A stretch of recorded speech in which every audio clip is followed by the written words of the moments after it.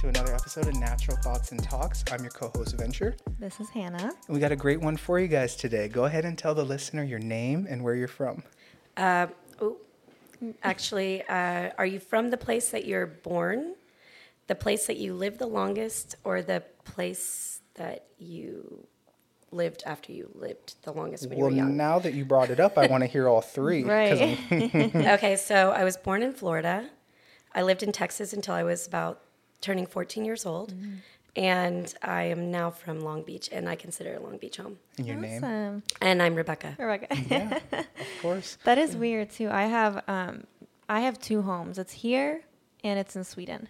I have two homes. But I think I'll always say I'm from Sweden because I grew up there. Yeah, but then, I moved out here when I was 16. So then this is still very much my home, but Sweden will always also be my home. Yeah. So I have And two then homes. I just say SoCal. Yeah. I'll just say I moved around every year of my life and off and on. Yeah. I think you just combined where'd you spend the most time, before you're 18, and it was Southern California. So, yeah, you're coming from Let's Yolk About It, right? Yeah. It's a big deal. Big deal. You guys are really doing great things over there. The buzz, you feel it. Everybody I know goes, hey, you been over to Let's Yolk About It? Yeah, it's a good spot. You guys have great food, and the energy and the culture there is always very welcoming. So thank you. we just want to have you on and just kind of sort of explain, yes, stuff about the restaurant, things like that, but also the people behind the restaurant. That's where we find the most value is, I think I don't know about like your generation, but our generation is really valuing not like credentials as much as relationships. So I could be the most qualified expert in this, and that, but if I don't show people that I'm a human being, that I also make mistakes, that I also fuck up sometimes and do this and that, like people don't want to come and let's say buy from you or, do business with you or just have a relationship with you. So that's what we like to build here, and we're all about connections. And yeah, we just want to hear a little bit about how you guys got started. Venture, I love that so much. I really do, because I grew up in a generation where we chased fame. And so we always were looking for fame. I think, all of my closest peers, that's what we did. And so I guess my timing was right, and I got really lucky because I'm a relationship person, even though once upon a time I did chase fame. So, wow, that's really neat. Go ahead and back the mic up just a few inches. Just take it and pull it back. Yeah, you have a very loud voice, so there you go. Loud. You're good right there. Got some vibrato. Measure that out. I like it. So, yeah, let's yoke about it. Yeah, so what was the question? The question is, how'd you guys get your start? How was this place created? When were you guys founded? Just a little bit of background on that. Okay, so it's kind of a long story, so I'll try and wrap it up. But you got as much time as you want. Okay, so I was a daytime bartender at Legends for about a decade, and there I met one of my dear friends, and this couple came in, and we had mutual friends, and they owned a breakfast spot.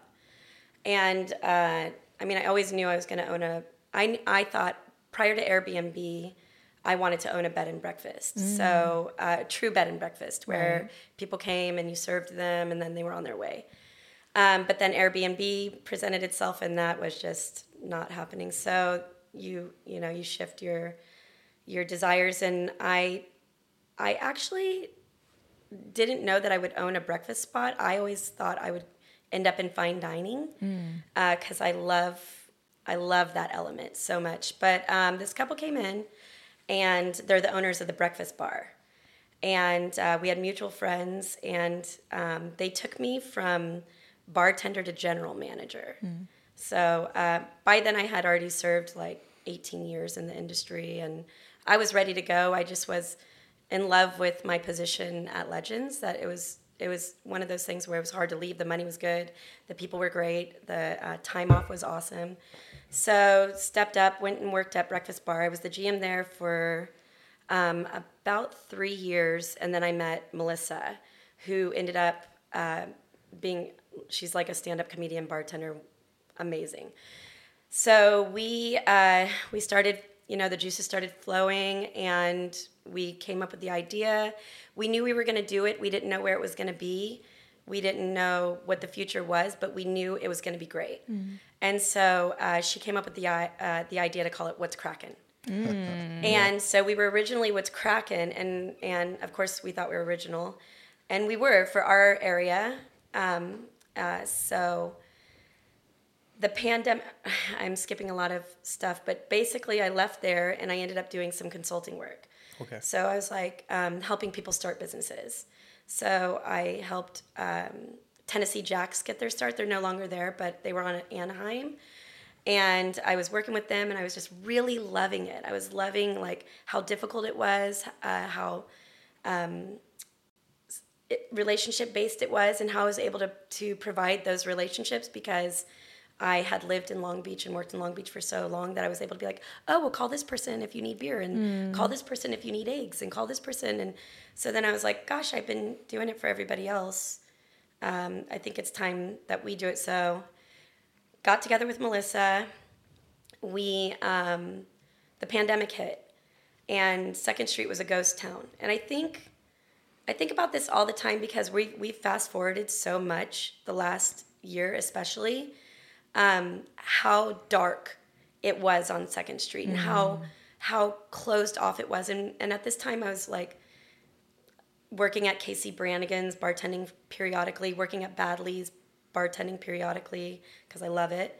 And it was dark, and that friend that I told you about that I made at Legends turned me on to the spot that I'm at now. And he said, hey, we want to take a chance on you. And I mean, if I'm being honest, we were not ready. We didn't have anything lined up. At that point, all we had was the idea and our people. And but we didn't care. We were so excited. We were so thrilled. And it was 2nd Street, right? It's like, this is the most expensive street in Long Beach to have a business on. Everybody comes here at some point. You don't pass it up. So we jumped.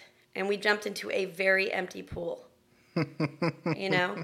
Yeah. And there were a lot of tears. And it was a very scary, scary, scary time. And just as soon as we jumped and we started getting some notoriety, Brian Addison gave us a shout out that really helped us during the pandemic. After that, it was like an influx of cells. Yeah. So that was awesome. And then, so we got cease and desist on What's Crackin'. Oh, okay. Yeah, and you know, it's funny too because if you do a little research on it, you're like, they stole his entire everything. Because when I looked him up, the guy that ceased and desisted us, we had chosen the same color for our restaurants. Oh. You know, but it's like great minds think alike. Right. You know, so that was scary. So we were just branding ourselves. We had this egg that was cracking. We loved it. We loved being like, what's cracking? It's Bex. What's cracking? It's Mel. And then that kind of like stirred the boiling pot, right? And so, fast forward, Mel and we ended up parting ways. Not for anything less than the fact that we had worked under a lot of pressure. I didn't handle it well. I'm sure she could say the same thing. And we started colliding, and then we had to make a decision, like, what are we going to do? But prior to that, we had this girl, McKenna, who's a stand-up. She's a working stand-up from Long Beach. Actually, you should have her on your show. Yeah, she's rad. Fun. But she's a working stand-up, and so we were toying with a bunch of ideas of what to call the next spot. How are we going to maintain the integrity? How are we going to get folks in here still? We're in the infancy of our business. We're coming out of the pandemic. We've got to get ready because these doors are about to be full. And she's like, well, what about let's Yolk about it? And I was like, oh my gosh, that's very long. And then, but it ended up being a great fit. And so we all decided it was a good idea, and we went with that. And I bought Melissa out. That was a point that I was like, gosh, I don't know if I'm going to make it now, you know, without her. Yeah.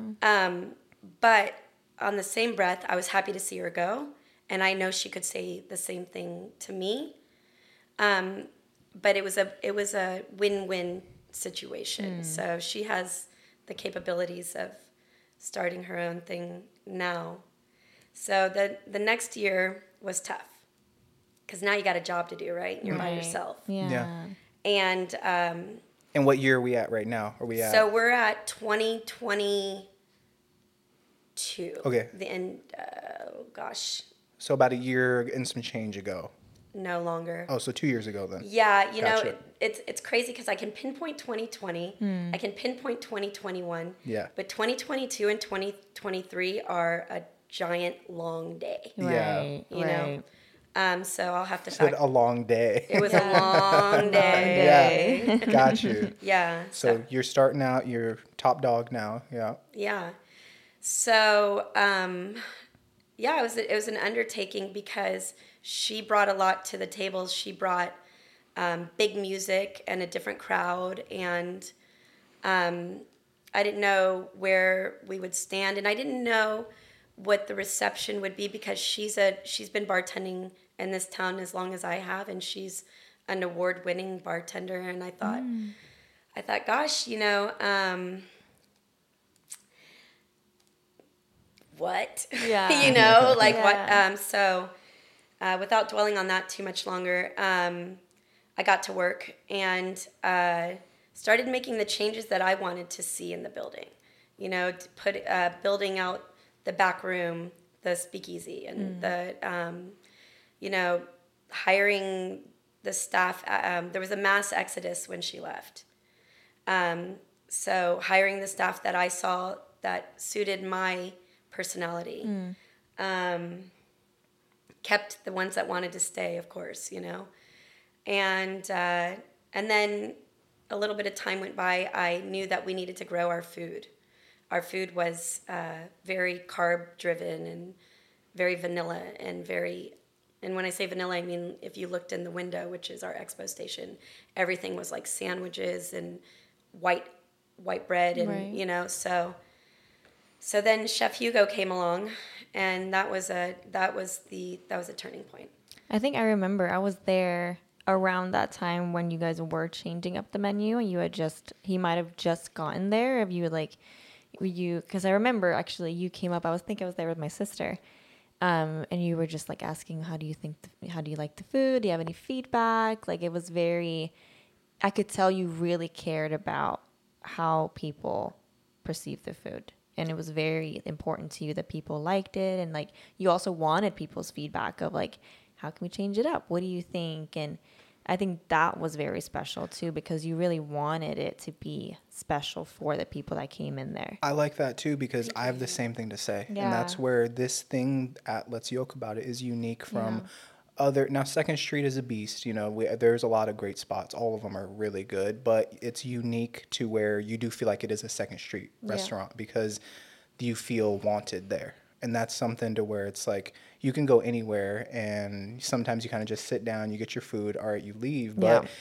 to actually get somebody like me, where like I'm super loyal to our spots, right? Like when we go, it's like, oh, okay, yeah, no, this is a new spot where I frequent now pretty regularly because I feel important here. Like I feel like my presence is You're not appreciated. just another customer. You're not just another person sitting there having coffee and having this and that. You feel like you're a part of a unit and a club to where it's like, that's how all businesses should be ran, right? And that's how you know you got something hot is when you feel that way. That's really awesome. Dude, I didn't know I was going to cry. Yeah. No, honestly, thank you. That for me, that's the dream come true. Yeah. Mm-hmm. Yeah. Was that very intentional? You wanted people to really feel welcomed at the place. That's how I hire. Yeah. You know, I know within the first minute and a half if you're working with me. The first minute we'll go through the process and I'll ask you all the questions that we're supposed to ask, you know. But I know it's like, do you make me feel the way I want to make people feel? You know? Yeah. And it's funny because you and I both have different ways of going about that. I think I have a very almost like Kobe Bryant-esque, like I want to throw you in the fire and kind of pressure test you a little bit, see how you come out of that. And then if you come out of that, you're locked in, like for life. I got you. You know what I mean? But like You, it's a little bit almost more nurturing and a little bit like, kind of like, well, no, stop feeding them pudding. You got to whack them on the head a little bit. And that's just kind of how our dynamic varies. So how do you cultivate talent and keep that culture maintained? Is it something, it's just you, right? Like that's kind of what I want the listeners to hear. Okay, so what I do is frowned upon and very risky. I trust them. Yeah. You know, I don't hang cameras. Yeah. If they're going to steal, they're going to steal. Yeah. You know, that's their own integrity. That's their own issue. Yeah. I'm going to find out eventually. You know, I trust them. They're adults. I hire adults. I hire people that care, treat it like my business is their business, because essentially it is. I pay well. Yeah. You know, I pay my kitchen very well. So I did not pay well, but that's because I couldn't. Right. Yeah. You know, but now I can. And I think that's it. I just trust them. And you know, if this grew into like 100 businesses, which that's not my end game, that's not what I'm interested in. Someone else can do that if they want, but then I'd have to change, right? Yeah. Because now we have a whole different beast. Yeah. But for my mom and pop, for my brick and mortar, I trust them, and that's how we do it. Yeah. You talk about them. I want to hear about your team. And explain a little bit how stuff is breaking down. So this is how like we can help you, and we're really good at this.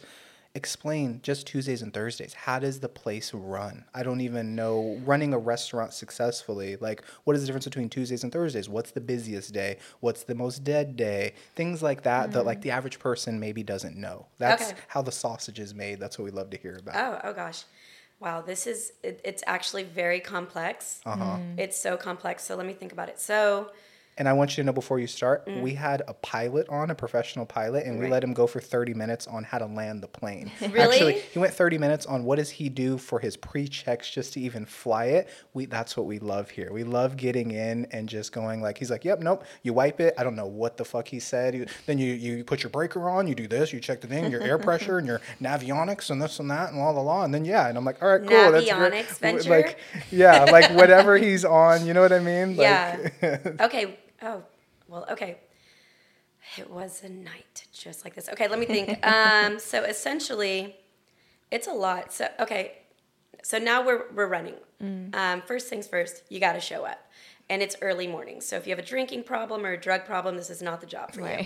Right. So you're in the house at 6:30 if you're working the kitchen. Okay. There's a kitchen manager. He comes in. Now, Tuesdays and Wednesdays are our slowest days. Thursday through Friday through Sunday is what keeps our business running right now. Yeah. Dream, 7 days a week. Right. We're not there yet, but hopefully. So, you show up, you start making the gravy, you start making the bechamel, you get everything prepped out. It's a big prepping situation. Then the server comes in, he or she are taking the tables out and cleaning everything, sweeping yesterday's news and setting it up proper by health standards. You know, I'm giving you a very boring, can you ask me a more specific questions? Because I loved what you were saying. You were on a good tangent. Am I there? Yeah. You're in the hot spot. I just don't know how boring this is. It's boring to you because maybe you guys do it every day, but it's not boring to us. I want to know, anybody could come in and have a breakfast burger. I want to know. So the team, you're prepping, the girls and guys are putting the tables out. How does the business run on a Friday? Okay. Basically, that's a big. Tell me what Friday looks like. Okay. Let's go. So it's labor intensive. So 2 people in. First, your bar. She's prepping out the bar. That'd be Marlo or Molly. They're coming in. They're setting up the entire bar. They're making sure all the guavas, the mangoes, the Bloody Marys, the glasses are chilled. The silverware's out. It's probably a list of about 40 or 50 things that she does every morning. Then my barista's a couple minutes behind her. She's grinding the coffee, which also I want to give my coffee guy the biggest shout out ever. Frank Law, Santa Monica, just opened up his shop. Ooh. Amazing. Shout out. This guy delivered coffee to me when I was ordering a few bags he showed up and delivered every week. Wow. From Santa Monica, from that area. So Frank Law, go see him. Be Bright. Be Bright is his brand. Be Bright. It's Shout incredible. So they're grinding the coffee. They're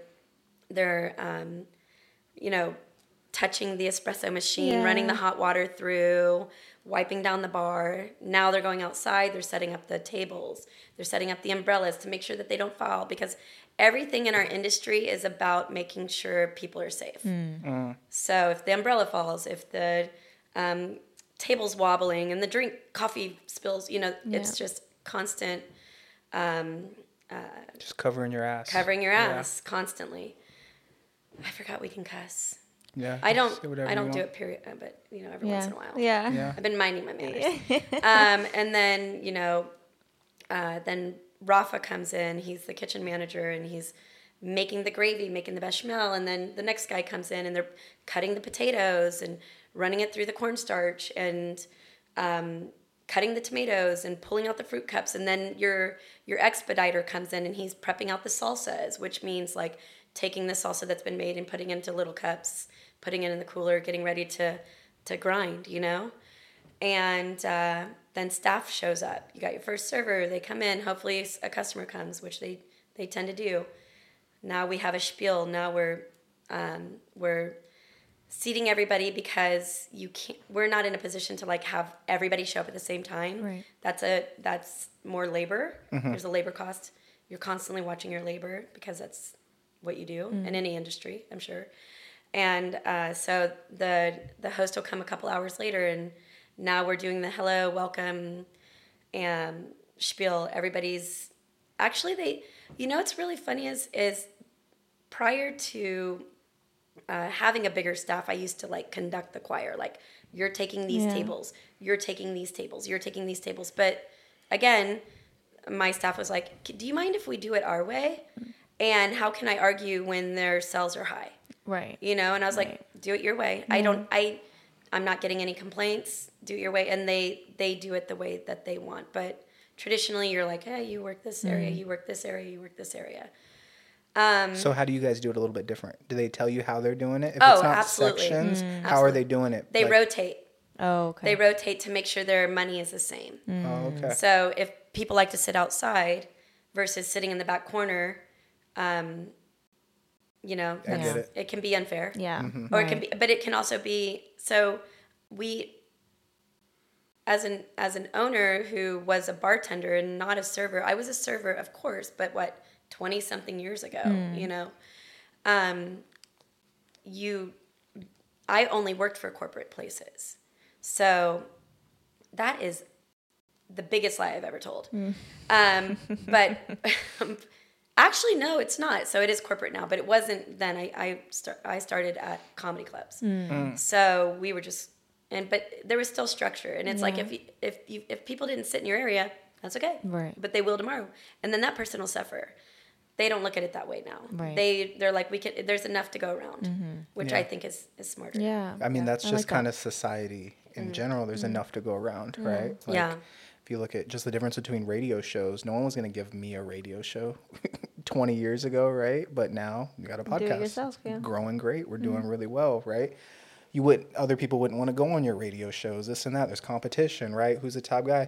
Now I have other podcasters. You want to collaborate. You want to mix audiences. You want to grow, things like that. So it's really cool that you guys are doing that. I like hearing about that. So the place starts to get a little bit full, and then what happens? Well, then the energy rises, right? And now we're all game on. I think there's a certain type of personality that works in our industry, although I was just talking to someone about this recently, that we think that everybody should work in our industry for at least 3 months. Yeah. I think it'll teach, and I don't care who you are or where you come from. I think it would teach you, because I've hired people. My old host, someone I'm so fond of, she was scared, and she came out of her shell and she became a boss, And I think it's an opportunity to see the dirtier side of things and what real work is, as well as physical work, as well as you get paid well to do it. Yeah. It feels worth it. Yeah. So I digress, but I don't even know. Oh, the vibe starts to rise. The energy rises, and now we're all gluttons for that energy, right? So now we're go time, and hey Bob, hey Hannah, hey Venture, what's up? How's the kids?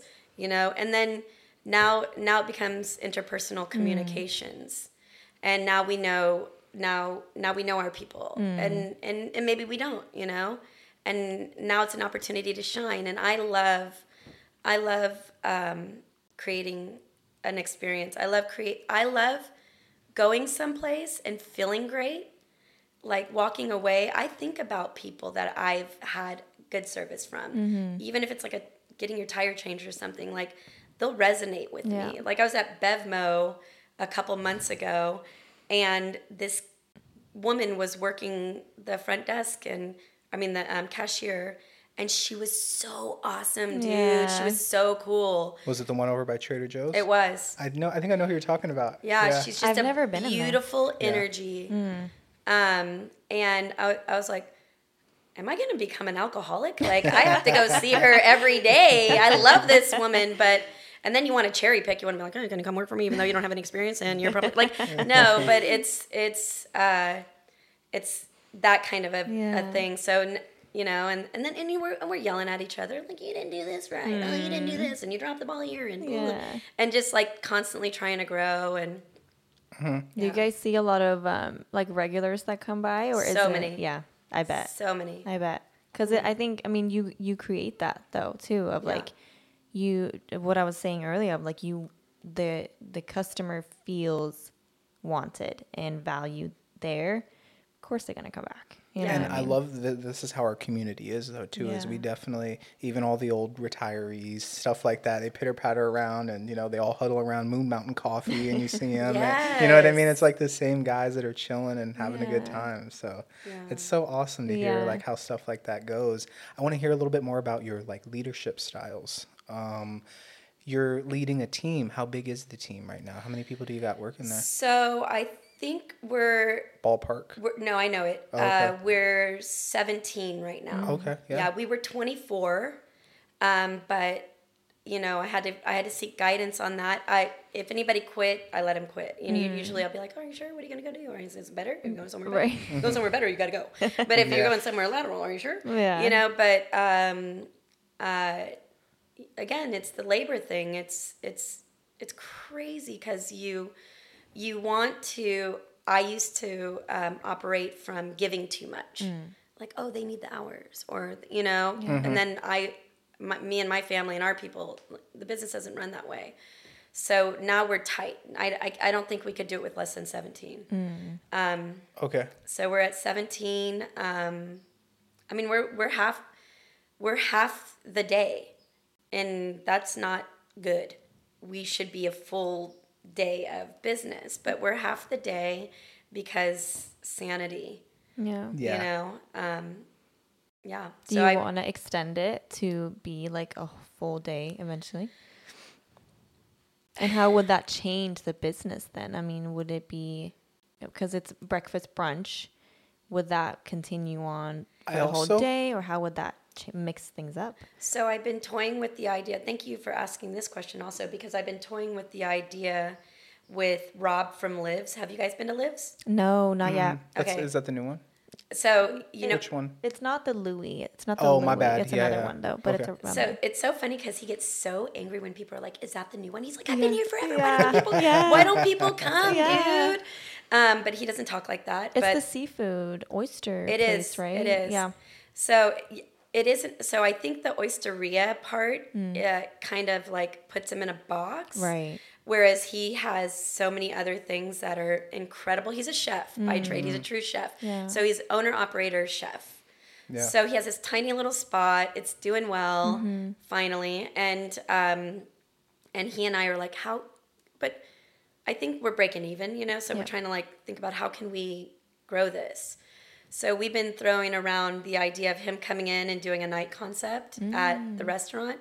And that's something that's going on in LA that I'm not hip enough to know, but it could be like a breakfast place that has a night concept, and then only the hip hop happening people know about it. But then I'm like, how do you, and there's a whole marketing strategy to it, but I guess if it's good food, it speaks for itself. Right. So yeah, I want to squeeze the juice a little more. I do. I do. I also, even if you decide not to squeeze the juice, I do like the concept of like, I'm motivated to go there early because I know it's not open that long. So it's like, oh shit, we got to get up and get in there before it gets crazy. And then, like, it's just that vibe is pretty cool. Like, you got to go to the beach a certain time before it gets crazy, right? And then, you know what I mean? You're not, if you had all day to go to the beach, there's only that 4-hour window of after, it warms, and then you got to get in there and get your spot. So that's pretty cool. But yeah, kind of like running a sailboat almost. Like that's how you're teaching me, is like you have to have that team, and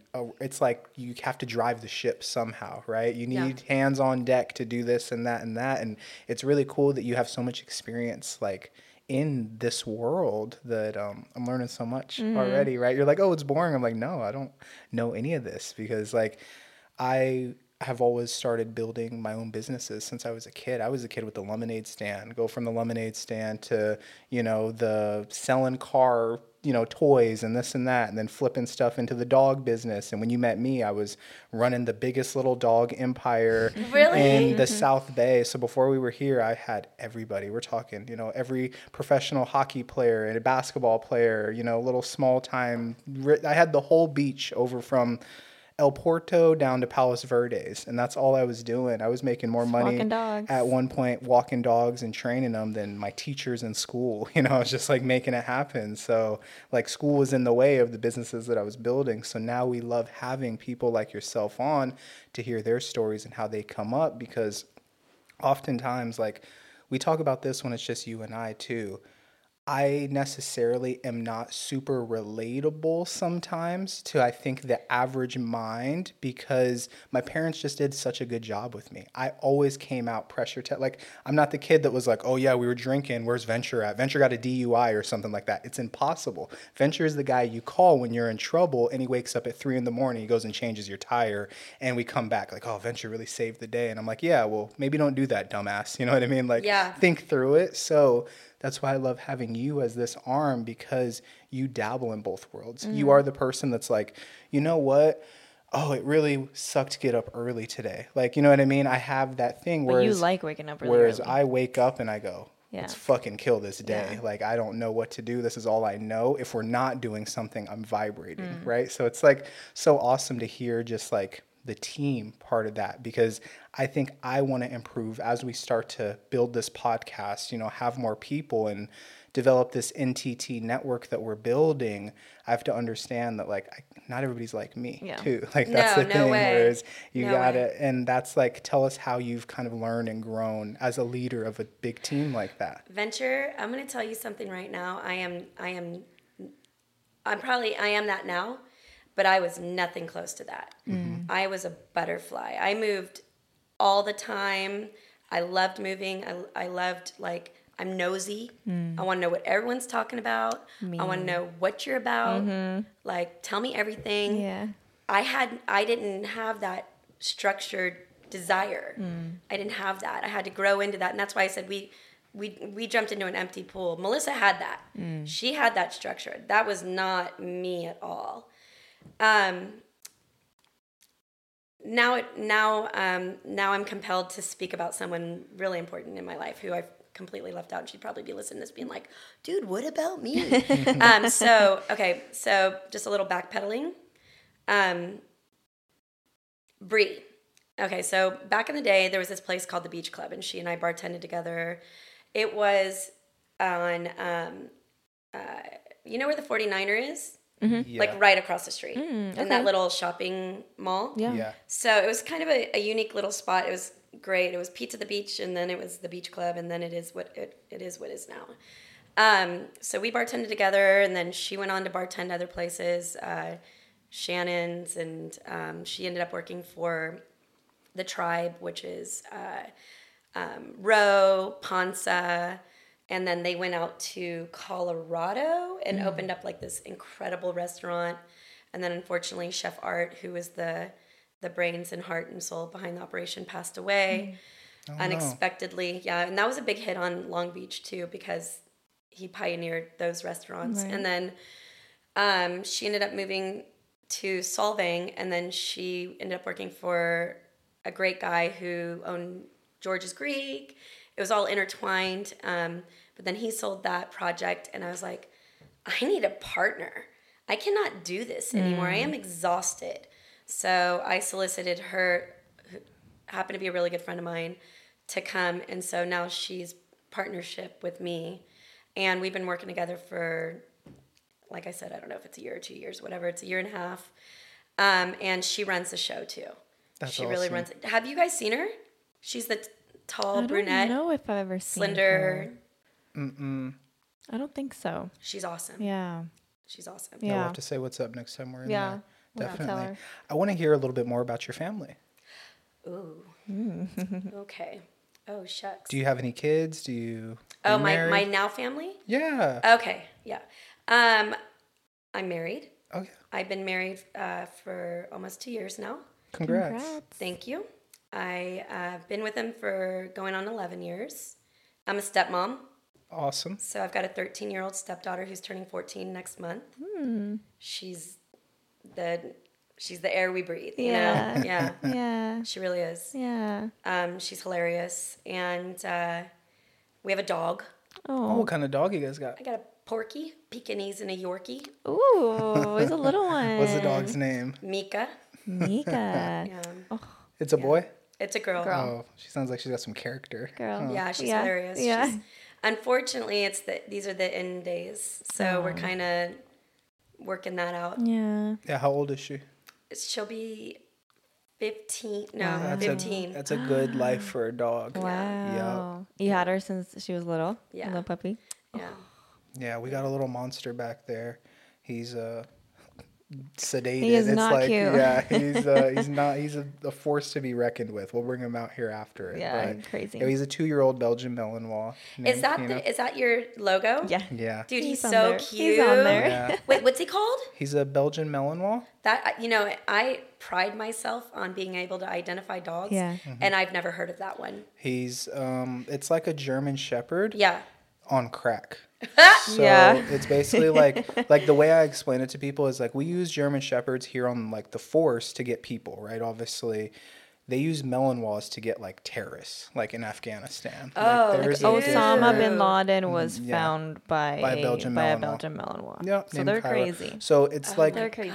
The way I would relate it to people, and we have to be very obviously delicate with who gets introduced, who's able to watch him, who's able to handle him, because he's a lot.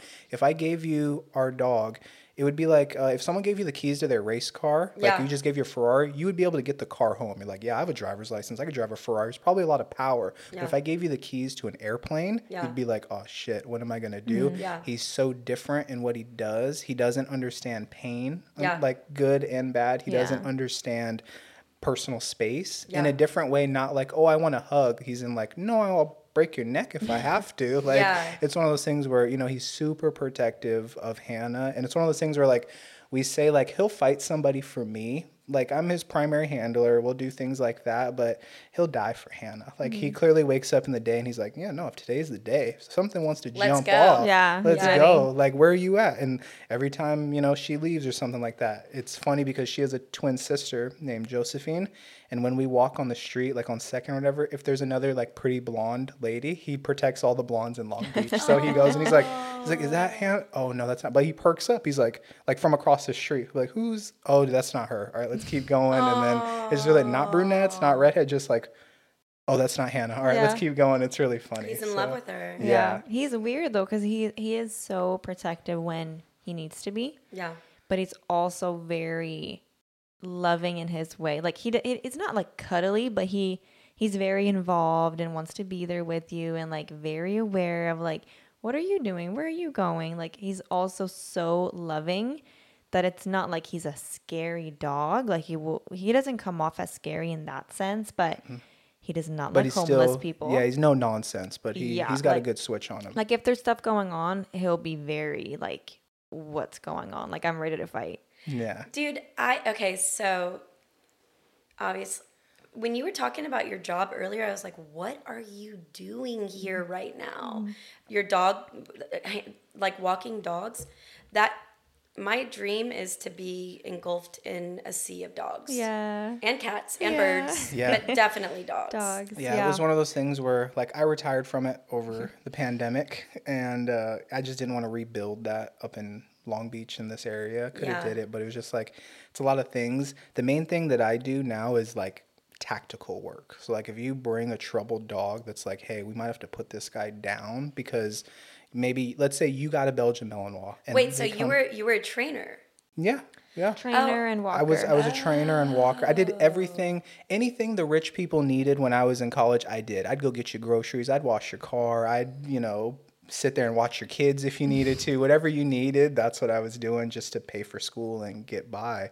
I work in finance now, but like that's how we take care of this place. But with dogs, I want something special. So like if it's just a little yappy dog, whatever, I'm like, no, you can take it to another trainer. But if it's like a real problem that maybe will affect the community, it's like, okay, well, let me see if I can help this guy out and see what it is. Because a lot of it is just like communication.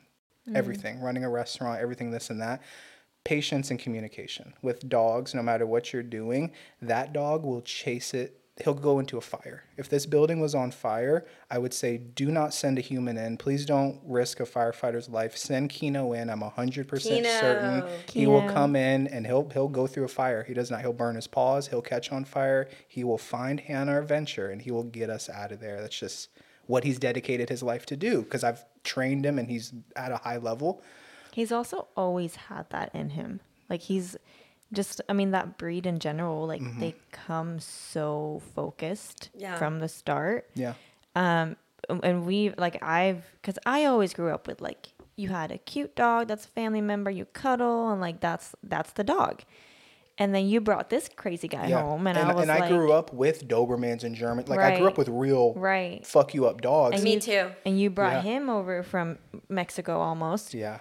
And I was like, what is this? What is this? What are we gonna do with this? And like he was at your parents' house for a little bit. He bit through a drywall. Yeah. And now it's like, okay, well now he's gonna be at our place, and he was biting couches and he was biting cords, and I had to buy new computer cords. Like it was like biting through stuff, and I was like, what is this? Like what are we gonna do with this thing? But then now he started progressing. I just see his like intelligence and just how he's 3. He's 2. Oh, he's 2. He's 2.5. He'll be 3 next year. Yeah. And he's matured obviously now too, but just like I think now I appreciate it so much more because I'm like, oh wow, he's really smart. He's always aware.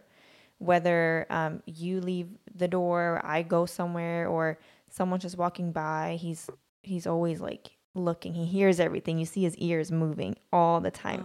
I've never woken up in the middle of the night. Well, last night it was about 3:00 and there was some activity in this alley. He's up looking out of the window, barking, like light bark, what's going on. But I've never woken up in the middle of the night and he's not been up. Like he'll just be right there. What's going on?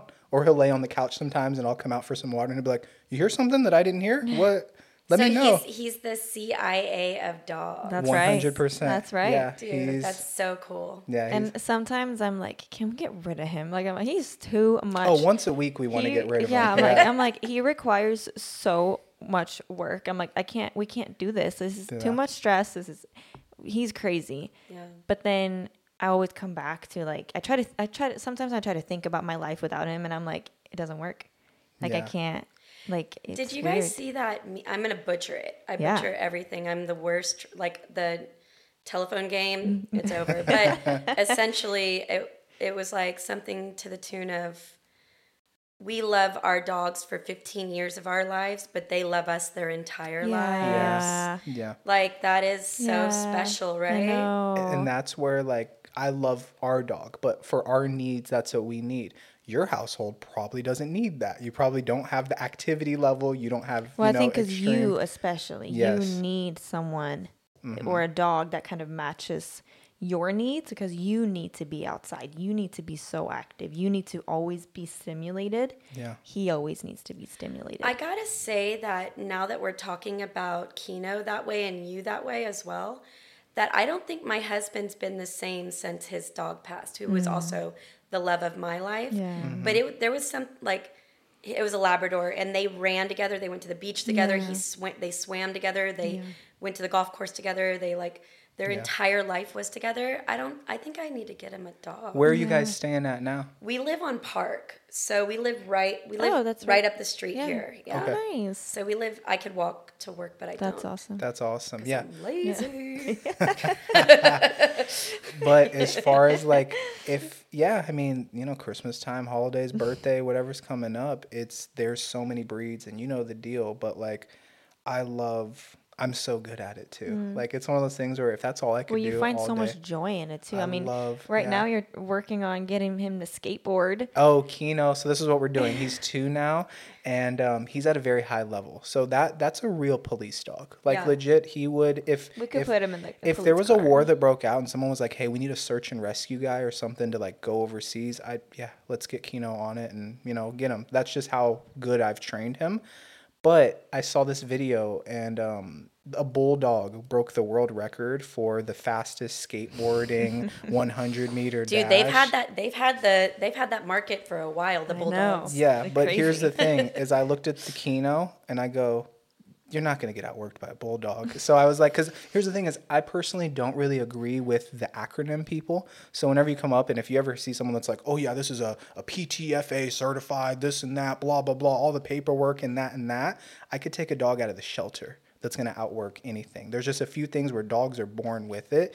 The idea that you need like a purebred, to be honest with you, if you get a purebred, it's probably genetically watered down, especially here in America. If you're going to do it, you got to go to Europe, pay $10,000, really get a real dog in here and all the stuff. So the community really doesn't jive with the way I do things because I take real dogs and I go, no, you just work with them and take patience and you can make something really amazing. But so I haven't been with the whole show dog thing, even like the police thing. I don't usually show Kino off like that. We just do it. If you happen to see us working, you're welcome. Like, you know what I mean? We just do it in silence. But the idea of like having world records, like one of the world records is farthest frisbee. He's crazy about frisbee. He's one of the best you'll see at catching a frisbee. It's poetry. 109 yards down a football field is the world record for longest frisbee. 109 yards is the entire football field plus 9, right? No, end zone and end zone. Yeah, the entire football field. So so it's into the end zone. Yeah. Okay, plus 9. So if you add the end zones, it's 120 yards. So you have some yards, some wiggle room. If you break 109 yards. You have like one more end zone you can throw it at. Yeah, First of all, you need somebody that's uniquely great at throwing a frisbee. Yeah. Is that you?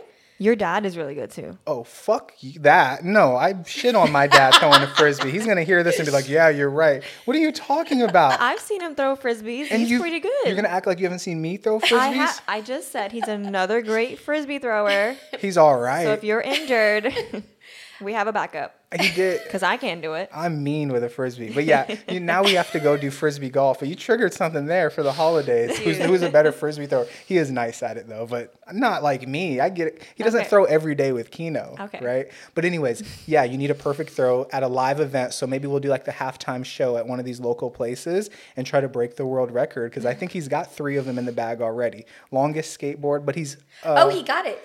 Not yet. I just started last week, and we'll show you some videos. He's up on the board now, actually skating, and we're working on it. But he's amazing. He is so happy. Like Kino, like this morning we were on the parking lot over here.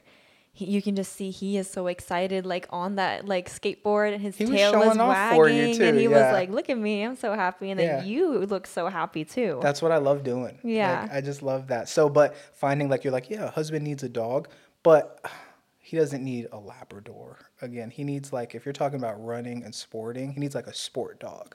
Like a GSP or like a What's Vizsla, a GSP? German short hair pointers. Have you seen those hunting dogs that point like in Colorado? Course. Yeah. What top 5 dog that Love I have. that dog. Yeah. You know what dog I really like besides every dog and my dog, my love of my life are the Shelties, the black and white and the three color. They're always like the Australian Shepherds. Oh, Shepherds. yeah. I said Sheltie. The Aussie. Yeah. Dude, those things thrill me. Those That's are fun. Really good dog. Those are fun. Thrill me. Yeah. I like those ones a lot. Border Collies are really good.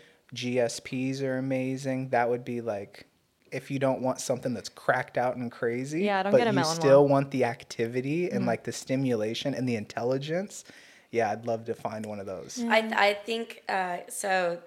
The friend that I had from Legends who helped me get my restaurant, he's a German Shepherd guy. Yeah. Like he's had German Shepherds his whole life, and his brother was a Ridgeback guy, and I think the Ridgebacks are so beautiful. Yeah. Yeah. I know it's going to happen. We're probably going to lose Mika within the next year or so, or much less. But we're going to take a break and decompress and honor that. Yeah. And then we're going to go to the pound. Yeah. And we're going to end up with a schmoop and boop and Yeah. whatever. Definitely. Whatever. Yeah.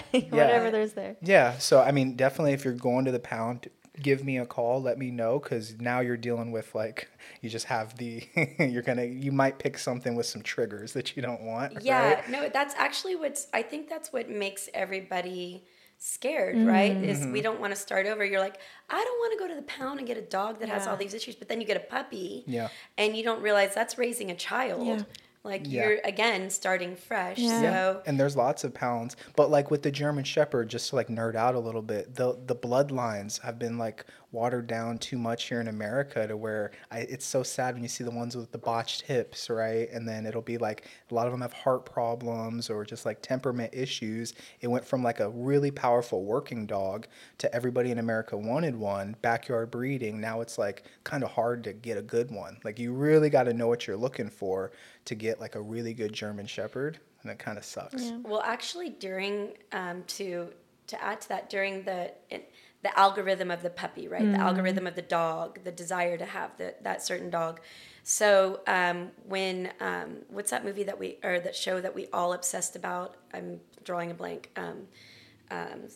Sci-fi, Jon Snow. Game of Thrones. Game of Thrones. Okay. Yeah. So during Game of Thrones, everybody went out and wanted to get the. I am brain dead. I went to a wedding last night. The Huskies? The Huskies. So they wanted to get the Huskies. So during the pandemic, one of my friends got pregnant with twins, and she had a Husky, and it was just you can't own a Husky and not take it out for a walk. Yeah. Right. And she was like, "Can you help me?" And so I took the Husky, and then the Husky tried to eat Mika. It severed her ears. Oh, but no. it was a beautiful Husky. It was a sweet Husky, but Mika went to eat its food at the time. We didn't monitor it. That's our fault, right? Yeah. So, so she's like, "Can you find it a home? Call the rescues. Like, we have to get this Husky into." And this is her baby, like legit. But now she's got two babies coming in. It's like 2021. And so I called like rescues and pounds and everything. And one woman said, "You know what? I'm going to tell you something, ma'am. You don't return the Husky because you watched Game of Thrones and then you went out and got a dog. You honor it till the end. And we're not taking Huskies back." And it was a thing. And I forget why I'm telling you this, but I guess the point was you can't return your dog. I don't even know where I was going with that. So did she get the dog from the shelter and then now she's returned? Like, or she bought it from... Is that what she's talking about? Wait, what were we just talking about? The German Shepherds and getting a good dog. And then you were talking about how your friend got a good dog and then she's trying to bring the dog back. But... So that would be an example of going to the pound and picking out a dog. That definitely. would be amazing. Yeah. Like this incredible, thank you, sorry, I lost track. But that would be the example of going to like getting this beautiful dog. Yeah, it's fitment. That's what it is. Like my issue isn't the pound dogs, it's the people. Yeah. So it's like, hey, let's say if I worked at the pound, I go, hey, you got to give me like a list of 10 qualities that you're looking for. What does your daily life look like? And then we can try to get you something that fits. But because you also see so often people will get dogs, they don't realize what they're getting themselves into, and then this poor dog now has to go back to the pound, and it's like, well, it's not the dog's fault. It's because you couldn't handle it. You didn't do enough research about the dog. I mean, you did not do enough research about Kino but I was before just getting him. talented but we enough, were still like, we're not going to give him up. Like, we'll work with it. Yeah, like if Kino was going to go to a shelter, he'd end up getting put down, like 100%. Just because there's or he no would one like else. people would take him and then bring him back, and it would be a whole thing. But people don't. I think there is this like weird little stigma about shelter dogs when it's like, no, it's about the person. Can you handle this dog or not? Have you done your research? Are you willing to put in the work or not? But then they're so quick to blame the dog. I think here's the new thing, like you were talking about the Schnauzer. Dude, those things are so cute. Have you seen the giant ones? What? Oh, yeah. Giant. It basically looks like a Doberman, but with fur. That is hysterical. They're amazing. They're crazy. That is hysterical. And they do not shed, which is my favorite thing, that they don't shed. Yeah, giant Schnauzers are really They're really cool. But if we were going to go, like, let's say 10, 15 years from now, and this guy kicks the bucket, if we were to re-up again, I don't see myself getting I don't see myself wavering from the Mals. They're perfect in my eyes. But to appease you to get a giant Schnauzer, if we had the space, I would have to interact with somebody with a giant Schnauzer. Would Kino be good with other dogs if he started from birth, or would he be good with them now? He's great with all other dogs. He's good. Yeah, it's just some male dogs. Yeah. Because Kino still has his balls. Some other male dogs that either have their balls or don't have their balls, it becomes a weird ego thing. Yeah. And who's the alpha here? So they will start something, and then he's not going to just take it, so he'll nip back, but that's when it becomes an issue. But he is very fine with all dogs, whether they're small or big, or he plays very well. But it can become an issue sometimes if there's a male dog that starts humping him or starts being weird. He's not an alpha at all. He doesn't want to lead or dominate anything like that. But it's almost like if you take a UFC fighter and put him in a bar, somebody's going to try that UFC fighter, right? Some drunk guy's going to come up. So like if we're in a dog park, there's somebody's golden retriever is just going to come up, try to hump him. And then Kino flips out, and then it's like the golden retriever's like, that was way more. I didn't know that guy was a pro fighter. Like someone should have said that guy is trained. Like he's serious. Dude, I feel like you would know though, because he's kind of a big guy. Yeah. Like I feel like you would see and be like, oh, I don't know about you, man. Right. Yeah. Well, there's always some guy. There's always some Todd's guy. super drunk, right? And he thought he was gonna do it. And I mean, even when we have Kino out, if we have him off leash or we're just walking around in general, the dog beach, whatever. I can always tell when there's a dog that is approaching, and I'm like, oh, this might be an issue. Yeah. Like, so I don't understand why some people, especially dog parks. We don't really go to dog parks anymore, but just the owners. First of all, they're just sitting there on their phone, not even keeping an eye on their dog. Yeah. If your dog is approaching another dog, why don't you just keep an eye on that and be Hannah, like, what's going on? You're right, too, because there's a language. There's a silent language that we all speak, right? So, like, maybe don't let your dog pee here, or don't, pick up your this, and, hey, your high energy puppy is not going to do really well with Kino or anybody, you know? Right. There's a respect conversation that you have quietly. Yeah. But a lot of people don't speak that language. They don't. Yeah. They don't. Yeah. I want to go back to the brunch culture a little bit. Okay. Breakfast culture. I love brunch, breakfast. I will do that every day of the week. I'll skip dinner like that. I love that vibe. And it's not just the food. It's just the time. You're up early, you sit there with the people that you want to hang out with. I also think because I just grew up with pretty much every meal we sat at a table all together. We had conversations. Especially like the mornings, like that's something we do that together. We do lunch, breakfast, like everything we do, we'll eat together at a table and have conversations. So I think that is just like, that's what brought me into that whole thing of like, I really value sitting at a table, eating, having coffee. I mean, I'm obsessed with coffee, so that's like, I need that. And just having that time together. You're a little bit different. Well, are you dinner? I'm everything. If I have to wait, because I think with you, I don't think necessarily you grew up where like the meals, we had meals together at a table, and that's like the time. Yeah, so it's you're like the timing. I mean, even now, if we go over to like your parents' house, it's like just someone sits on the couch, someone sits here. It's like, it's very different. Dinner's up. It's like a barbecue. Yeah. Dinner's up. Like grab a plate if you want. But with me, it was very structured and organized. And I think that's why I love brunch so much, of like, It's early in the morning. Nothing's really going on, so we can actually sit here and take the time. Well, that would explain why you like my place too, because all the tables are right next to each other. So you're essentially having brunch with 40 strangers. Right. And I love your spot because it's very intimate. It's not huge. It's not this crazy area where, I mean, some places you see it's like a very large area. Yeah. Yours is so much more intimate. And I think that is what kind of draws me there too, of like, it's not too crazy in the crazy mix of everything. It's just, it's you sit there, you have your coffee, which is amazing, and all the food. And that's just like your time. And I just like good food, so I mean, you'll go anywhere where there's good food. Yeah, same. Yeah. Well, then you were made to live in Long Beach because I think, and I don't know if this is, maybe you could tell me more from living in the South Bay, but we brunch. Yeah. Long Beach, we brunch. Yeah. So when people are like, "Oh, I'm sorry I didn't come to your place, I went over here," I'm like, no, there's enough to go around. Right. I'm going there too. Yeah. I like to brunch. I want to go to Coffee Cup. Yeah. I want to go, to all Starling. I want to check out Breakfast Republic. We brunch. We love it. And you don't have to get dressed up to do it. Right. So you can roll out of bed and brunch and nobody's judging. And I didn't grow up with brunch. I mean, in Sweden, we would do breakfast, but our breakfast is very dry. I mean, it's very simple. You get a piece of bread. Wartime meals, cardboard and butter. No, it is not that horrible. That's part of it. So here's the thing. Let me say something nice. Scandinavia as a whole, I love the people. I love the culture. I love the place. You guys don't know shit about food, though. I can accept that. All right, so that's all I got to say. Go ahead. Now say whatever you're going to say. So our breakfast is coffee mandatory. Everyone is coffee addicts in Sweden.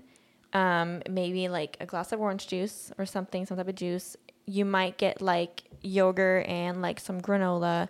And then your bread is like pretty... It's a crisp. It's like a cracker almost. We have that, but then it's just like bread with butter and like ham and cheese, and it's not like a sandwich where you have two pieces of bread. Is anything melted, or is it just on there? No, it's just all. So it's like a deli style. It's just like a little piece of bread with ham. And that's your breakfast. But like the whole brunch thing of like you got bacon and you got pancakes and you got burritos and you got eggs and like you got that whole thing. Yeah. I never grew up eating that. That was a thing that I knew of it because of all the American stuff we watch. But it was when I first moved out here that I was like, oh, wow, like I love brunch. Like even if I just do it at home, like I have friends over, we do brunch at home.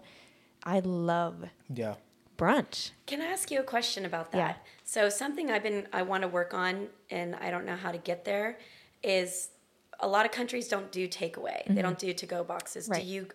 Is Sweden that way? I think they're starting to get there a little bit more now of like offering, because here it's like, do you want a box to go? Like, do you, or like if you don't finish anything, like here's a box for you, or but in Sweden it's like you don't, and the portions are a lot smaller. Yeah. So you usually finish everything anyways. Yeah. But I mean, if you, let's say, were to order something to take home and eat it, that's getting there for sure. Of like that's the thing too. But I mean, here the portions are so much bigger, so you don't finish anything. No, so that's why everyone's taking it to go. Yeah. So I want to work on that. Yeah. I want to. So I went to Australia some years ago, a million years ago, and there was no takeaway. They don't do it.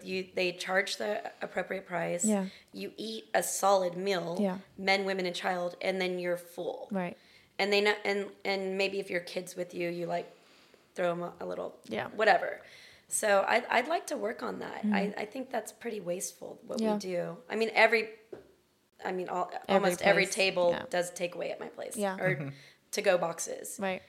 But then it's weird because, I mean, you eat a lot more than I do. So you'll finish a plate, but then I won't. So it's also that weird of like, well, how do I make sure everyone's full still and like don't have to order something when they get home, but then also don't be wasteful. It's like a weird little, because everyone's so different. Like you'll finish 2 plates and I'll finish half a plate. Yeah. So that balance too of like. And you don't want to throw it away. Right. Yeah. Yeah. I don't know. Yeah. I don't know. It's a weird one. I like it. Yeah. Yeah. Well, as we kind of close this out here, how was your first podcast experience here? I thoroughly enjoyed talking about dogs. I'm not even kidding. I was just thinking about it. I could probably talk about dogs for 5 hours I love straight. that. Yeah. Did you grow up with dogs? Yeah, I grew up with all animals. Yeah.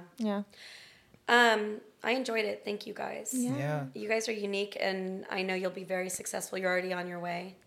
I did listen to a couple of yours, and I'm going to listen to more of them now, but I was really enjoying the Michael Jordan, Kobe Bryant conversation you had with the guy.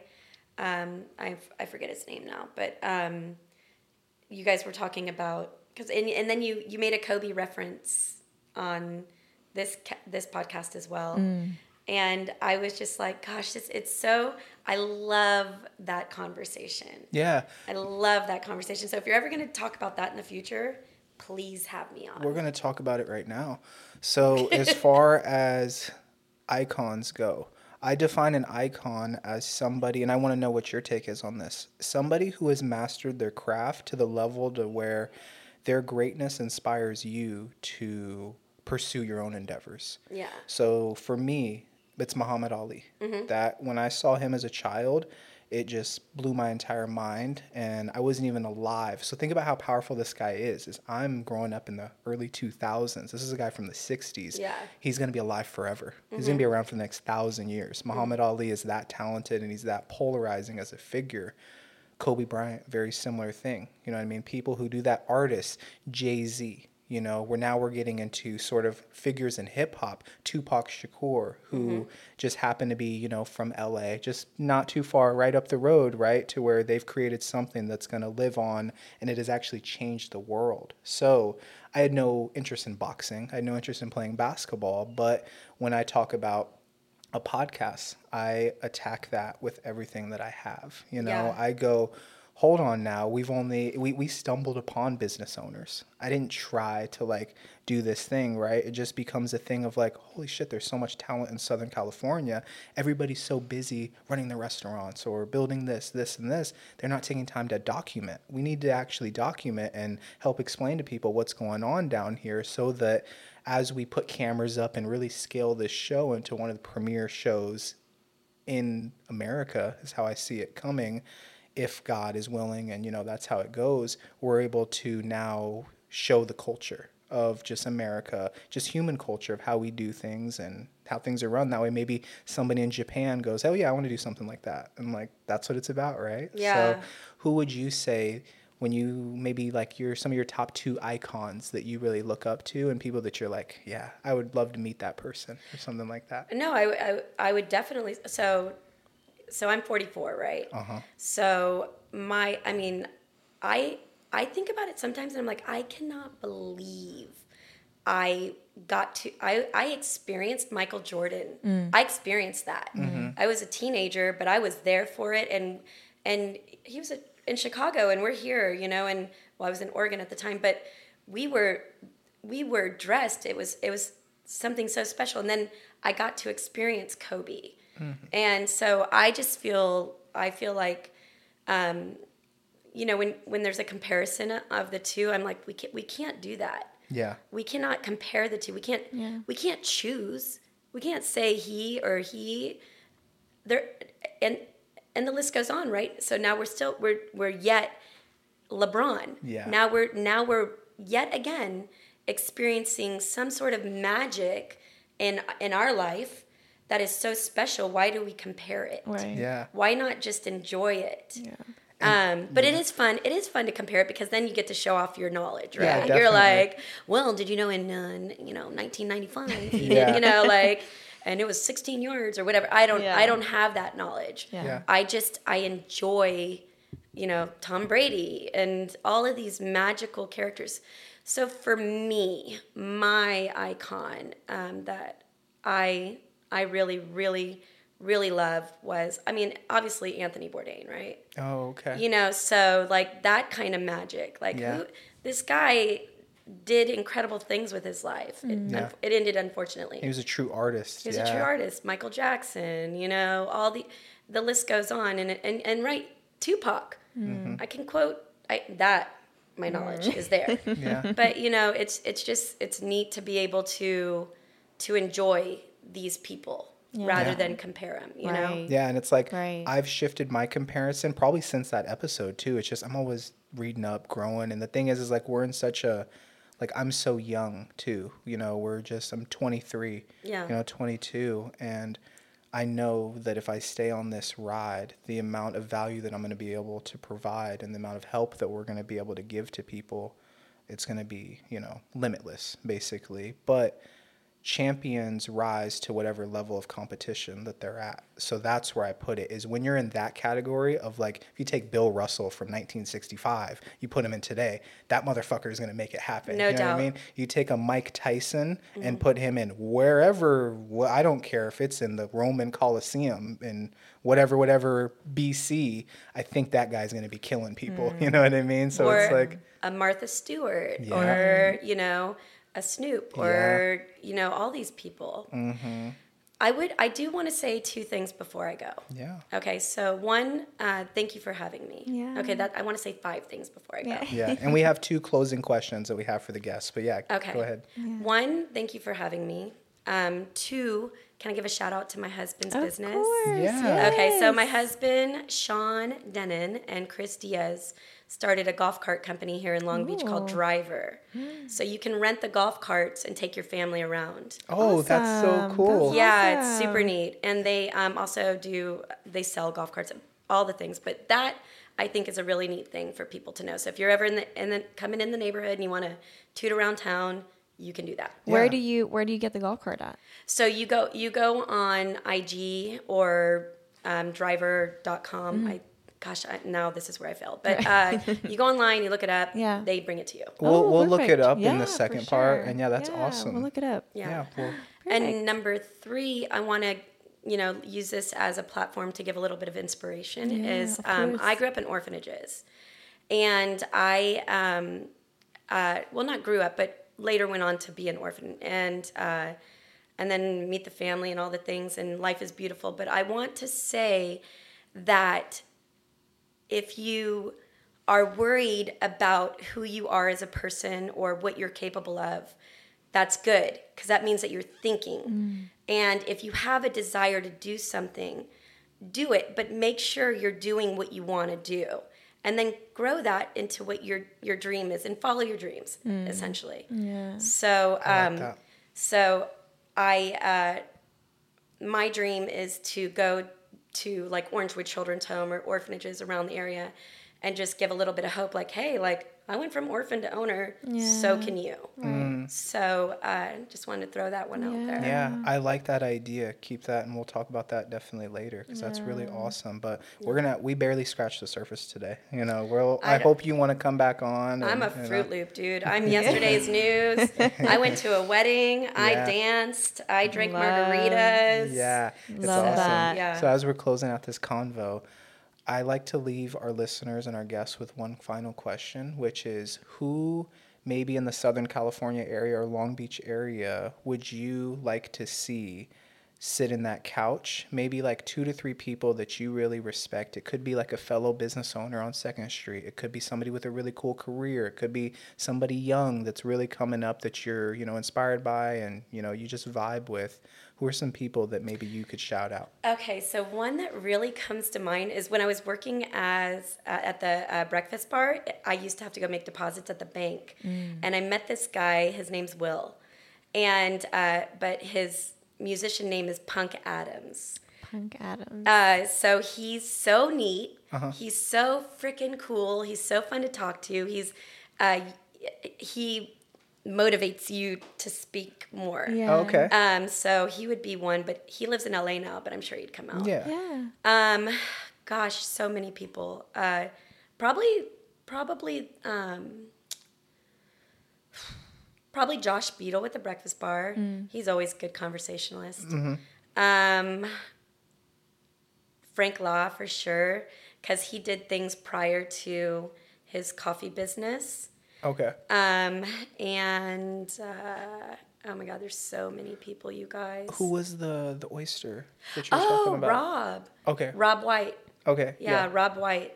I'll reach out to him. Yeah, because he actually has a good story too. Because he was a chicken bodega, and on 2nd Street, and for some reason didn't work out, and he flipped the script and did Lives. Awesome. Yeah, I like that. Yeah. Yeah, well, we'll reach out to those people and see if we can get them booked up sometime soon. I know the holidays are coming up, so we'll see. And are you gonna go to Sweden? We're going on the 28th. We're going to Sweden, so we'll be there for like two-ish weeks. Yeah. So. Is your sister there?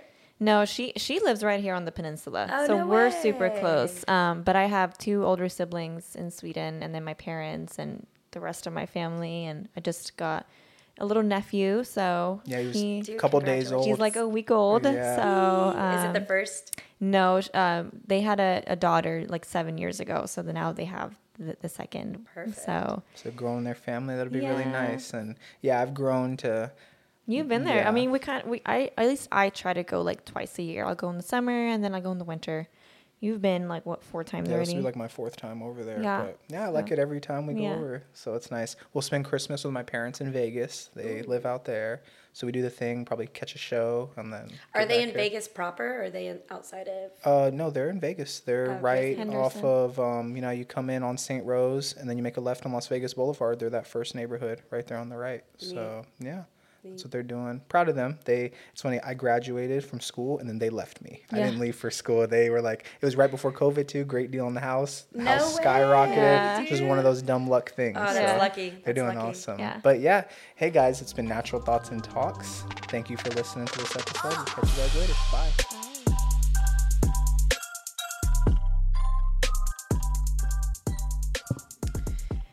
We are back with the digest. The digest of Rebecca. Yeah. Or Bex. Yeah, she prefers Bex. Bex. That was a really good episode. I really enjoyed it. Yeah. And honestly, not like more than enjoyed it. Yeah. That was one of the best guests we've had on. I think she does it. Like, she does it. Like, yeah. Not her business, not like it's her. Yeah, it wasn't that's it. It wasn't the fact that she was the best podcast guest. No, it's she was her. Just she was herself and like really showed she was the best at showing through and being like raw and realistic and And it was like I said, like when I brought up that me and Josephine were there and she was asked, they had just changed the menu. The way she was on the podcast is the way that she's at her business. Like, I feel like that is just who she is. Definitely. She doesn't switch it up. And I loved that. This is what we built the show around, honestly, is showing, people have businesses and people have like these big credentials next to them, right? And they're doing really successful things. However, at the end of the day, they're just human. So that's the part that we need to relate with one another is, oh my gosh, we have Let's Yolk about it. Here's this like intimidating building, right? We see all these good things. They have good food. It's always busy in there. But guess what? The person running it is very similar to you. They were a person that was working at a server at one point in time. You know what I mean? They kind of get all the pieces of the puzzle, and they're actually a lot more relatable than it might seem on the surface, right? Yeah. So that was really awesome. Yeah. And I love the place too. Yeah, shout out to Let's Yolk about it. Guys, go check it out because it's really good. Definitely one of my favorites on 2nd Street. Yeah, for sure.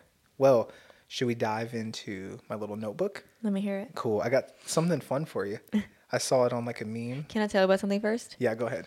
We were talking a little bit earlier about how Who's this we? You and I. Oh, us. Yeah. You and I. Talking about like drugs and crackheads and things like that. Mm-hmm. Yesterday, when me and Agnes walked home from Aroma de Roma, we stopped by Rite Aid to get like some snacks or whatever. Mm-hmm. And there was this guy walking in this. He was basically right next to us in the aisle. Clearly a little off. Like he had a skateboard and he was like stealing things. Oh, he was? Yeah, he was like taking the candy that was like right. And I was getting a little worried at first because he was like right next to me. And I was like, I might get hit with the skateboard in my head. Okay. Like and Agnes was like looking at him and I was like, we can't look at him. Like we have to, don't trigger him. You know what I mean? Mm-hmm. And he was like stealing like chocolate and candy and just putting it in his pocket and just leaving. I was a little scared for a second. Is that the story? I might get hit with a skateboard tonight. Why didn't you at least like be like, hey man, go ahead and get these Skittles for me, get these popcorn. I'll meet you out front, all right? No. And guess what? I got a couple bucks for you. I don't, but I didn't have a couple bucks. Oh, you didn't? No, because then if I'm like, I have a couple bucks for you, and then when he's demanding these couple bucks, I don't Now you're have the getting beat bucks. up. And then now that's where the skateboard in the head comes in. I'll get hit in the head by a skateboard. Oh, I'm sorry about that. Yeah, well, but I was fine. Next time you'll send me a text and I'll just put Kino's collar on and just send him out like a one of those carrier pigeons or something. I'll be like, Aroma de Rome, go. And then he'll be like, okay. Well, we were at Rite Aid. Oh, you're at Rite Aid? Okay, yeah. Rite Aid, go. And he's just like, okay. He starts sniffing. Yeah. This way. Like, it's a fresh scent, you know? She's only been here 3 hours. So, yikes. Homeless guy, though, that's funny because, you know, I don't have any bad experiences with homeless. Well, except for that Carl's Jr. guy. But I've done, for the level of, like, passing by homeless people that I do, I have very low interaction rate, which is perfect. Yeah. Reeves. We were in Hermosa Beach, like on the border of Manhattan one time, and he legit almost like fought a homeless guy. Like he was speaking to this homeless guy as if he wasn't crazy. Like he just didn't understand. We're on a dog walk or something, doing a thing. And all of a sudden, Reeves, first of all, interacted with him. Like we're in Texas or some shit like that. Like he was like, hey, how you doing? And this fucking homeless, beat up, fucking dirty guy told Reeves how he was doing. And then Reeves wasn't like ready for that. So it was something, this was years ago, but he was like, hey, how you doing? And the homeless guy was like, oh, shut the fuck up. You know, like something like, yeah. Like, you know, like a dirty pirate or something. And Reeves was like, excuse me? Oh, like, no. What did you say? And the guy was like, I told you to shut the fuck up. Like, yeah, your life means nothing. The dog is worth more than your life. The dog is worth more than your life. Kind of true, though. It was true because the owners of the dog was the Hall of Fame NHL player that I used to work for, worth tens of millions of dollars. The dog was worth way more than my life in college at the point. I barely had gas money. Yeah. And this guy was living lavish. Yeah. They would spend $100,000 if this dog broke a leg. You know what I mean? But yeah, the guy was like, the dog is worth, and I was like, well, he's not wrong. He's kind of right. You know, he's hitting the nail right on the head, actually. And then Reeves was legit like, well, who are you talking to? This and that. Like about to interact with this guy. I had to grab Reeves. I was like, hey, bro, like, get your ass over here. Like, what the fuck are you doing? Like, yikes. Those aren't people. Like, I had to tell him, like, those are zombies. Those are not people, all right? What would you do if it was a zombie? Would you fucking talk to him? No. All right, cool. Let's go about our walk. Yeah. And then the guy kept, like, standing there, like, yelling at us as we walked away. And, yeah. Anyways, that's kind of what I thought about with your homeless Rite Aid guy. Could have been the same guy. Who knows? Who knows? Could have been. You ready to get into my journal? Mm-hmm. Okay. Here's a scenario. Would you rather have a guaranteed $100,000 check given to you right now in front of you, or would you flip a coin to play for, I have it written down, $1 million. $10 million. Yeah, I saw a video of that. I saw a video of that one too. And what is your rationale? It's not one, it's 10 million. So would you rather guaranteed 100,000 or flip a coin for 10 million? Because this says a lot about the type of person that you are. Based on like what you kind of choose. I would flip the coin. Oh, you'd flip the coin, huh? I like that. Because if you think about it, $100,000. Pick it right now. Heads or tails? Heads. Heads or tails? Oh, it's tails. Shit. But anyways, if you think about it, like $100,000, it's not crazy to reach that amount of money. Yeah. Like you can. You know what I mean? Some people make that in a year. You know what I mean? Like a lot of people make that in a year. It's not $100,000. So I'd much rather than take the chance and get $10 million. Yep. And here's the thing: you just lost, but at least you feel good about the loss. Yeah. You know, you swung big, and you're like, all right, well, you know, that's cool. But what if you had the 100,000? You could have won the 10 million, right? That's gonna hurt. You're like, oh shit, I could have. Maybe. Like right. In this moment, right now, 100,000 would be it would be a lot of money for me right now. You know what I mean? Mm-hmm. But it's also like $10 million. Come on now. Yep, that'll change your whole life. Yeah. You'll be able to help a whole lot of people. Yeah. Crazy though. But I liked that video. Yeah. What would you choose? Flip a coin? Well, I won yesterday. I'm actually waiting on my $10 million check. So it was heads. I chose heads, and yeah. Sure. So we'll see. Maybe it's coming in the mail. We'll see. You know what else is coming in the mail? My seal of diplomacy. Remember from high school? Remember how yours? No, I'm fucking with you. Oh. Remember how your diploma had like an honors stamp or something like that? I was like, huh, how come mine didn't have that? Oh. Maybe it's and I was like, maybe it's in the mail. No. Just waiting. Sure. Cool. You can keep thinking that. I want to talk about something. What are you talk about? I don't know. We're going to see how it goes. But I think I want to keep it. Is it going to trigger me? Possibly. Why do you always do this? Why do you always want to trigger me? It's my job as the co-host. You always want to like poke at me, get me upset. Yeah, that's the fun part. It's You know what I mean? It's why I started the show, to be honest with you. To trigger me? Yeah. You ready for it? Let me hear it. Let's talk about spanking. Spanking. Children. Discipline. Where are you at? No. Okay, totally. So, this is my thought of it. I think your parenting style maybe is leaning towards preparing children for life with like normal situations. And I think the way I look at things is my biggest role maybe as a parent is to prepare people for situations like when things go south. What do you think about that? So this really isn't necessarily like about spanking. I think I want to know what your mindset is around like being pretty tough on your child and being pretty hands off with your child. Like, do you see what I'm saying? So, and not hands off in like the sense of like give them freedom. I mean, hands off isn't like kind of bad hands off, right?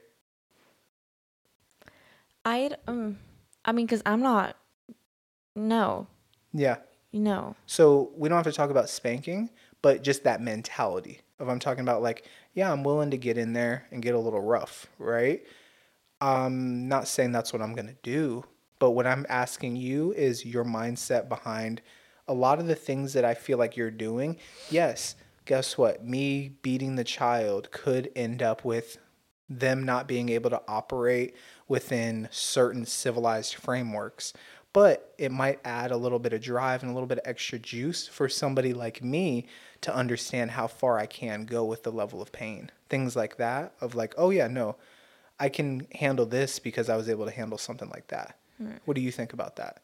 Not about spanking, but about what I just talked about. Preparing people for chaos. Well, I think it's important that people understand that life is not going to be a smooth ride 24/7 all the time, and knowing that there's resources and help out there if you need it. And I think if something happens, here's how we can solve it. And what I'm talking about right now in this scenario is somebody that's similar to me. Do you see what I'm talking about? It's not somebody that quote unquote is like a good kid. Do you know what I mean? Like, oh yeah, this tracks as a good average kid. I'm talking about an outlier. And an outlier is somebody who can kind of go either way. Just like when we were talking about drugs, right? It's somebody who oh yeah, when this guy gets involved in this, it's not going to go well. You know what I mean? What are your thoughts? I'm talking about my scenario. You know what I mean? If you were to back it up, how else can you lead that person to success when the fire is that big? I think you need patience. I don't think necessarily that in your case that your parents were patient enough. They had other things going on. They didn't feel like putting in that time to actually talk to you, guide you, lead you. So instead they used the belt. Yeah. So how do you now navigate the amount of like physical prowess? I think I'm not going to say that it's bad that let's say you want to fight someone. You want to fight. You want to fight. I think guiding that and saying there's a time and a place to fight here's a fucking boxing, what is it called? Pillow, whatever. There's a time and place for things. So what you just said right there was there's a time and a place. Guess what? Sometimes there's not a time and a place. Sometimes it's in Rite Aid when you're sitting there next to a guy with a skateboard and he's a little crazy. But guess what? You might have to be a little more crazy.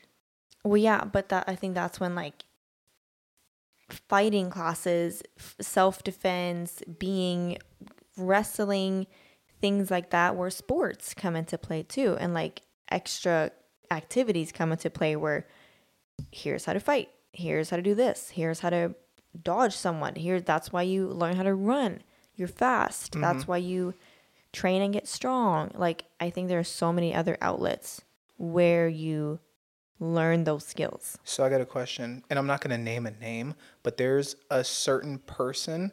Hold on. Shut up. That dog, man. There's a certain person that we know that we can think of right now. I'm not going to name a name, but he was one of the older athletes that was training at the same place that we were training at. And, he was from the East Coast. And basically, he was a guy that grew up playing sports, right? Did everything that you can do, and he was very successful at sports, let's say, right? Doesn't have that dog in him.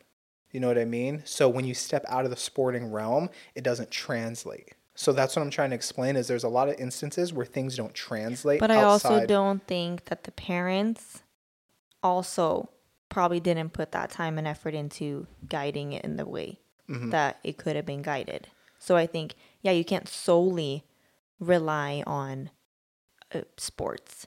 If you're out hiking, practice something when you're out hiking. So what is if that? If you're on the beach, practice running in the sand. How does it feel? It's different running in the sand compared to running on the street. Mm-hmm. Like practicing things like that. You can wrestle in the sand. You can do things like that in different areas. I don't think that those parents did that. So here's my question. And I'm totally...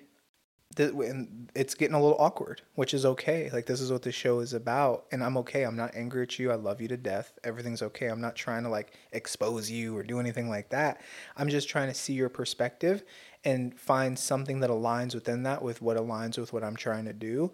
And how else what is the other supplementation then? If you have sports, that's the foundation. That's totally cool. But right now, I don't have another way to do it. I think you're also acting as if what your parents gave you is the ultimate, the best of the best.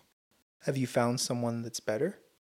Baby, when we met, I did not like how aggressive and crazy and so just wild you were. Yeah, so to be honest with you, I would have much rather had someone with less of that.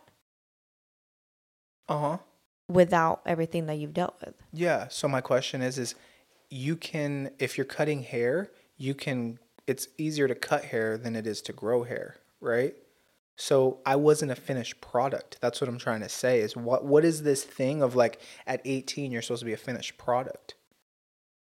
I'm not saying you have to be a finished product. Yeah. So what are you saying though? That's my question. I'm still saying when I had that you, even now, I was a kid. There are aggressive aspects of you.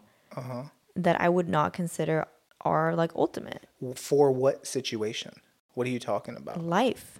Life. You're aggressive 24/7. Yeah. So if somebody comes in here right now, you're telling me that's not a usable tool to have?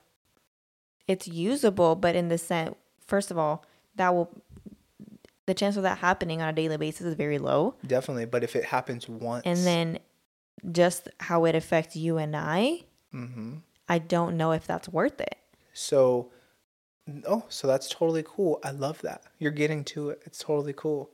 So you're saying that right now, the chances, you would rather take the chance. I would rather take the chance of you semi being able to fight and go crazy and be cool the rest of the time. Yes, then you always being on edge, but you'll kill someone. So here's what it is I would much rather you be able to hurt someone and be cool than be able to kill someone and be crazy 24/7. I like it. So we have a Belgian Malinois that's in there. He's a terrible pet. He's not a pet. He's horrible. Right? And I've made clear that is definitely my opinion of him. Yeah, I like that and I understand, but it's a perfect analogy. However, what he is needed for and what he is, good at is he's a safety net. And he's the best that I've ever seen, right? At something like that. So how do you navigate that? Basically, do you want your child to basically have that quality? Or would you rather develop a young man that... I want you, whoever, to be able to hurt someone, protect yourself, protect the people around you. You don't have to kill the person. Yeah. But if you can get to, if you're in a situation, craziness is going on, someone's breaking in, if you're able to get rid of that person, hurt the person, you're now safe, that's totally fine. But you don't have to kill the person. Yeah. What if that person wants to kill you? Well, that's a different story because now it's self-defense. Yeah. Oh, I'm sorry. I don't just kill people for no reason. Like, I don't have But that. you walk around with the ability to do that? say, today might be the day I kill someone. Yeah, that's preparation. Right. I mean, but also with that, today is also the day that I might meet somebody that I can also fall in love with, not romantically, but like friendship-wise, develop a nice, loving relationship. Can't you hold both at the same time? But you don't hold both at the same time. You have 90% crazy, 10% I might meet a friend. I reach out to more people in a loving manner than you reach out to, though, but you're a loving person. Who's more likely to reach out to somebody in a positive way? Well, if we're talking business or if we're talking creating a friend. Yeah. It's just creating a friend. I am more of that person. Oh, you think so? I make more plans to hang out with people. Yeah. I reach out to people to hang out. Definitely. You know what I mean? Yeah. To have a close relationship. I see where you're at. I like that. I like what we've done here. It was a little awkward, but it's good for the show. Like, it's time to go. But here's my last question that I want to kind of leave you with is, do you like the person that I am? And if so, if I have the knowledge and the wisdom to help influence potentially the younger version of myself that is showing very, very similar qualities and aspirations, why not try that? And I've said this multiple times. If the kid doesn't want to like be like me, if he's just totally like, hey, I prefer this and this and this, like I like drawing and, you know, books. He's more artistic, let's say, versus like, no, I want to blow shit up. I'm going to try my best to cultivate whatever he wants to do. But as like a leader and a dad of a young man, if he wants to go a certain path, why can I not just put, you know, more water on whatever seeds he's trying to do? I think the aspects of you that I just don't like being limited. Spanking created, I don't love. Would you love it when it's needed? And you also, it's not your job to really know when it's needed. I just need you to be happy. When you talk about when it's needed, baby, you have to go to a very dark place to understand like the level that I'm talking about, like that crazy. I don't need you crazy enough to fend off the homeless guy. I just need you to alert Kino or myself that can happen. What do you think about that? I'll keep saying. The aspects that spanking gave you, I don't love. Yeah. Simple. Totally get it. Do you have anything lighter that you'd like to end on? No. No? Come on, give me something. You got something. Tell me about your leggings. It doesn't feel like I'm wearing leggings. It feels like you're wearing nothing at all. That's a good sponsorship. Where'd you get those? Aerie, whatever you call them. Leggings are so nice that it feels like you're wearing nothing at all. But your socks are fucked up, huh? Well, yeah, that's just one sock. But I washed all the other ones, though, so it's fine. Definitely. I got socks. Well, it's been another episode of Natural Thoughts and Talks. Thank you guys for listening. I love you.